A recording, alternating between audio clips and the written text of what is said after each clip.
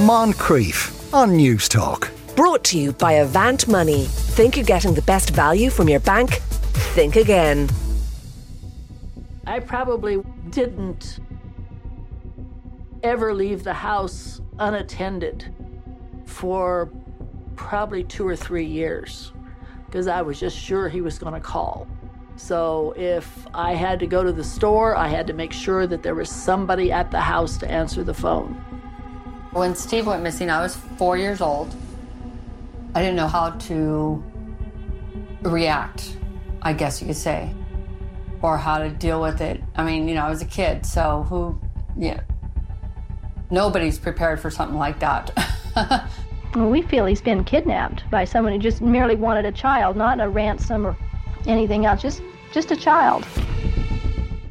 Well, that sounds like scary. So if that is from Captive Audience, a real American horror story, all episodes are now streaming on Disney Plus. Tell us more about it. James Dempsey joins us. James, how are you today?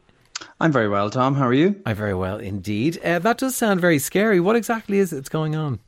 So I think it's pretty obvious from the clip there that this is another true crime documentary, but it actually is so much more than that. And what I really, really liked about this documentary is how introspective it is on the very nature of true crime documentaries in general as well. So it tells ostensibly the story of Steven Stayner, who was, I think, when he was 7 years old, was kidnapped while walking home from school in small town Northern California or somewhere like that. And his parents, rang the police, and a big hunt was put on for him, but he basically disappeared, and he had been kidnapped by a man and kept for 7 years. And then when his kidnapper kidnapped another very young child, maybe like a 5-year-old boy, he took the 5-year-old boy and escaped from his kidnapper and made his way back to police, walking, for hours and hours in the dark. And upon arrival in the police station, tells the police, I don't know who I am, but I know my first name is Stephen. Wow. And that story in and of itself is obviously very, very interesting. Like all true crime documentaries, they take this terrible, horrible moment in someone's life, or indeed often at the end of their life, and spin entertainment out of it.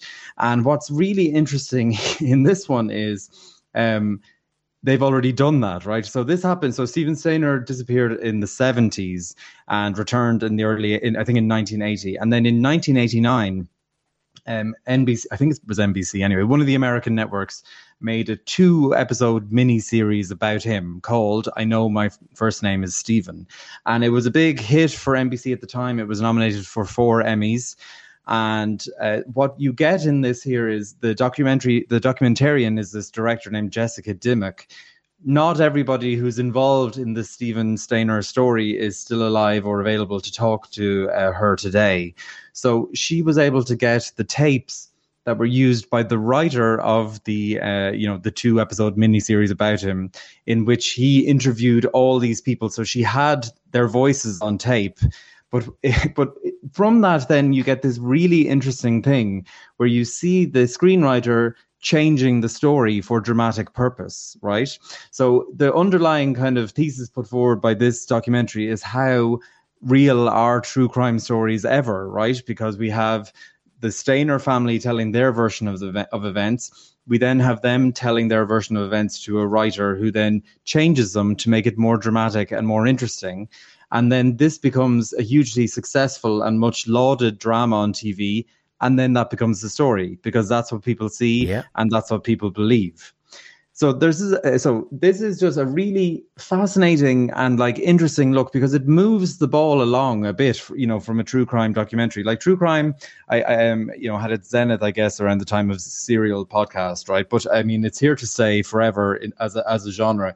But it is fraught with lots of critical issues, in the sense of we don't know how true the story is. Often it turns really, really tragic events into spectacle and entertainment, often without the wishes of the survivors or their their families or whoever it is. And here we get that story, but things take quite a turn in the third and final episode. And it's kind of, it's sort of frustrating that it happens, but they can't ignore it. So, and I won't say what it is because it'll amount for a huge story, or a spoiler rather, but effectively the Stainer family goes through an awful lot in a 30-year period, and it ends with some very tragic stuff as well. And the third episode somewhat feels a bit tacked on because it doesn't fit as neatly in to how interesting or how sort of introspective, as I said before, the first two episodes are. They're kind of like this meta commentary on true crime. And the third episode, which cannot be ignored because if anyone watches it, they'll understand immediately it's a very dark end to the story, but it doesn't fit quite as neatly into the first two. So it somewhat takes away, I think, personally from the first two, but it also falls into its own trappings. So the first two episodes are all about how true crime can spin a narrative that may not be the truth. And the third episode sort of does that itself. Now, I don't know if that's intentional or accidental, but I can't go into it without ruining it for the audience. But all in all, an absolutely fascinating story, expertly told, and just really makes you think about the whole genre in general. That genre I will always associate with Making a Murderer, which I found I couldn't believe how exciting TV had become. Yeah. And every episode would end with just the most startling twist where you'd be shouting at your TV. Is that the bit that they're kind of, I don't know, I think if I'm being kind to them, I'd say that I always felt they weren't manipulating the truth, but maybe manipulating the time at which you discovered things. You know, they were messing with that. Does this kind of say that no, it's worse than that? It's quite interesting because the Stainer family, appear in this documentary, the surviving members of the Stainer family, anyway, and we hear an awful lot from Stephen's mother and from his two children who don't really know him because, for various reasons. But anyway, so what's interesting is they talk about how much they enjoyed the time with the screenwriter of this miniseries, that they thought he was incredibly respectful. They have nothing but respect for him and the work that he did. But there's a really kind of telling moment where you hear the screenwriter talking about how he needs to humanize Stephen's mother much more because she's very stoic, and he's admiring how stoic she is as a person, that she never gave up faith that Stephen would come back, but she wasn't, bawling, crying on screen every time she was seen. She was just very, she held herself with great composure in any of the interviews that she gave. And in the movie, then they have this scene where she's like putting a Christmas decoration on the tree and his name is on it, and she starts, bawling, crying. And look, I'm not saying that she didn't obviously have moments of great distress when her son was missing for 7 years. Absolutely she did. But they made her a much more sentimental person than she appears to have been in all the interviews that they did with her, because it's better TV. Okay, it's kind of massaging, really, isn't it? Exactly, yeah. So the director gets the two actors who played the brothers back in. Yes. For this. So Corin Nemec, he played Stephen Stainer in the TV show of him, and then Todd Eric Andrews, he played Carrie, who's his brother, and she gets them to read out the dialogue that the two men made in their interviews with the screenwriter, because neither of them are available to do interviews today. And it is a very kind of she doesn't ask them to perform. She says, look, you don't need to act, as you can just read it, but they are actors and they perform to varying degrees of success. But it's a very kind of knowing nod to this whole idea of what version of the truth are we getting in any story, because obviously these are not the real men. These are actors who played these men as younger men, but they are the real words that they made. So it's this very kind of circuitous, open-ended mediation on the whole nature of true crime. And I have to admit, I really, really liked it. Oh, it sounds great. I'm surprised to see it's on Disney Plus, which when launched first seemed to be very much the home of Bambi and equally innocent, sweet type levels of programming. It's far away from the other streaming services you can get, but the lines are just getting blurred, aren't they? But originally it was made for Hulu in the US, which is owned by Disney, and it's where Disney. So I guess it's on Star, which is the vertical or branch of Disney Plus where adult programming is kept. Yeah. Adult isn't perhaps not the right adjective there, but anyway, the above PG and 12s. Yes. Programming is kept. I think it's where I'm watching the Sex Pistol story at the moment. I'm still watching that. That sounds great. I'll definitely be watching that. Our second programme to talk about is on Apple TV, and it's called Blackbird. We'll take a quick listen to a clip from it. You want to be out of prison yesterday, right? And the feeling's only gotten worse since we dangled this carrot, correct? Like a clock ticking away, right? Don't let the clock rule you. Don't approach Hall too early or he'll know we sent you for him. I hear you. Besides the warden and Dr. Zickerman, I'm your only other safety line. When I visit, you treat me like your girlfriend. Slit me tongue, grab my ass, whatever. Grab your ass? Yes, cop a feel. Do what it takes. Should we practice now?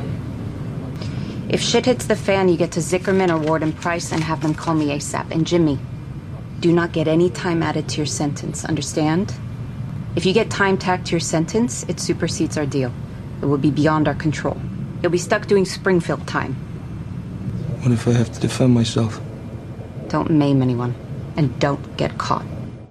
Don't get caught. Blackbird, new episodes every Friday on Apple TV. This is from Dennis Lehane, the man behind Mystic River and Gone Baby Gone and The Wire and Mr. Mercedes. That's quite a track record Dennis has. He does, yeah. He's a novelist, so he wrote the novels of Mr. River and Gone Baby Gone, and was very much involved in the adaptations of them. But his recent TV credit, I guess, would be Mr. Mercedes, and it stars Taron Egerton, who people would know as Elton John in the Rocket Man, biopic of him. And it is coming after Captive Audience. I say this one comes with the most dubious of subtitles, which is inspired by a true story, which is always a very unusual past participle to be using at the beginning of your sentence. So it is it's about Taron Egerton plays Jimmy Keane in the 90s, right? So it's set in the 90s in I think it's New Jersey, and he is this failed high school footballer who has turned to drug dealing very successfully until, of course, he gets caught and goes down. And when he's in prison, he gets offered the chance, because he's this very charming, affable, easygoing guy. He gets offered a chance by a group of very desperate investigators to swap prisons and become sort of buddies or cellmates, I'm not quite sure, with a man named Larry Hall. And both Jimmy Keane and Larry Hall are real people. Larry Hall is... he's in prison and he is suspected, but they cannot prove, but they have great suspicion that he has killed all these women. And Larry Hall is played by Paul Walter Hauser. People would know him from lots of different things. Most recently, he was in I, Tonya. He was in a couple of seasons of Cobra Kai, and he was Richard Jewell in the Clint Eastwood directed Richard Jewell. And he is this mutton chop, although I think sideburns might be more correct, or as he goes to great lengths to point out, burn sides is even more correct. Wearing, trying to think of the nicest word, unusual person with unusual ways of thinking about things, and not very pleasant at that. Okay. And the problem is that we have two shows in one here, right? We have one show which stars Taron Egerton as this prisoner trying to wheedle his way into the life of someone else and get the info from him. And on the other hand, we have this police procedural with Greg Kinnear playing Brian Miller, who's this investigator, and the woman we heard in the clip there is Sepideh Moafi, who is an Iranian American, and she's sort of Jimmy's handler throughout this whole process. And the police procedural side of it is probably the weaker aspect of it, simply because it gets, for me anyway, in how it was filmed and styled, and everything that is going on in terms of the storytelling draws unfavorable comparisons to Netflix's much missed and really excellent Mindhunter, which was about the sort of FBI's development of what a serial killer is. And yeah, it's a great series. Absolutely fantastic. Every episode was incredibly tense and built on each one, and yet it even had jokes sometimes. So yes. I just absolutely loved it. And here you have, for me, the main issue is how kind of over the top, weirdo, creepy Paul Walter Hauser is going in his performance, right? It draws just very negative comparisons to all of the real serial killers that you see in Mindhunter, performed often by actors you would have never seen in anything before, and who were chilling in their performances and their interactions with with the two FBI agents going around interviewing them. But here it's sort of it's just played up for spectacle, and it just sort of left a bad taste in my mouth. And all in all, I found it overwhelming and a bit silly, right? The bits with Taron Egerton were fun, and he's a great actor who I think has yet to get his real kind of shot at it. Certainly he was fantastic in Rocketman, and if Bohemian Rhapsody hadn't come out the year before, I think Rocketman would have been a much bigger hit than it turned out to be critically and in the awards season races. But all in all, this is going to be a 6-parter, a one and done series, because it is, as I said, inspired by a true story. What Apple has that Netflix now wishes it had is all this money, right? So every single one of their productions looks money. You really see it, don't you, in everything they do. You do. Very good. That's Blackbird. New episodes every Friday on Apple TV. Now, you mentioned Netflix, and our final one today is from Netflix. It's called Boo Bitch. All episodes now streaming. Let's take a listen to it. Well, from everything we've gathered, we know A, your dad needs to upgrade his technology because unlike you, DVDs are not coming back to life, and B, there's nothing to work with. Okay, how am I supposed to know what to do if every movie, TV show, and website makes up their own rules about ghosts, okay? What are the facts? What are the hard, cold facts? Settle. Breathe. If you can. Okay, I know you are stressed and anxious for concrete answers, but we do have something to work with. There are a few common denominators, like ghosts can lower the temperature.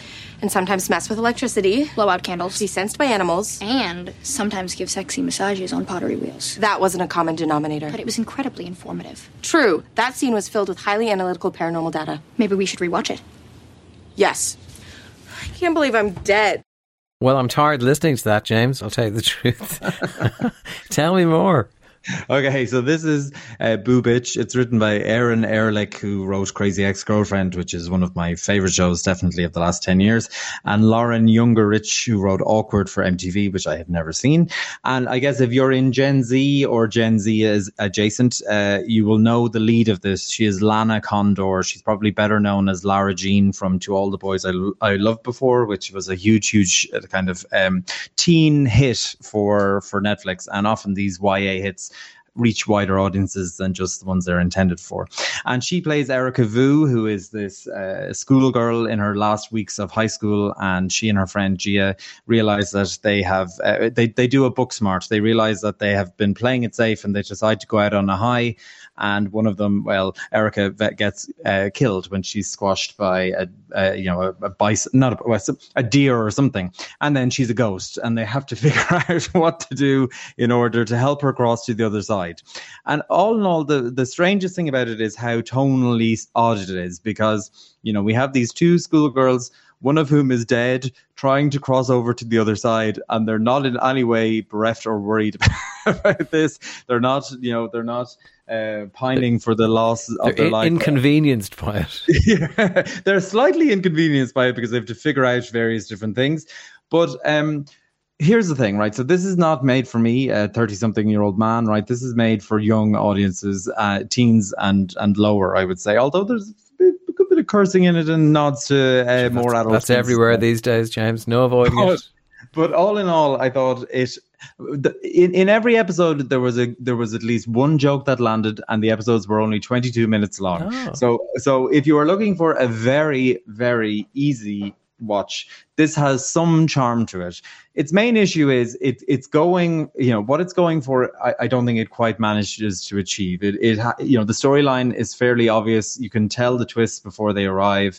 It's nothing you haven't seen before, but it is buoyed on by the charm of its performers. Lana Condor, as I said, who plays Erica, and Zoe Margaret Coletti, who plays her friend Gia. They have excellent chemistry with each other. When they are, chatting, it is, Gilmore Girl-esque, I would say, with the speed of their delivery.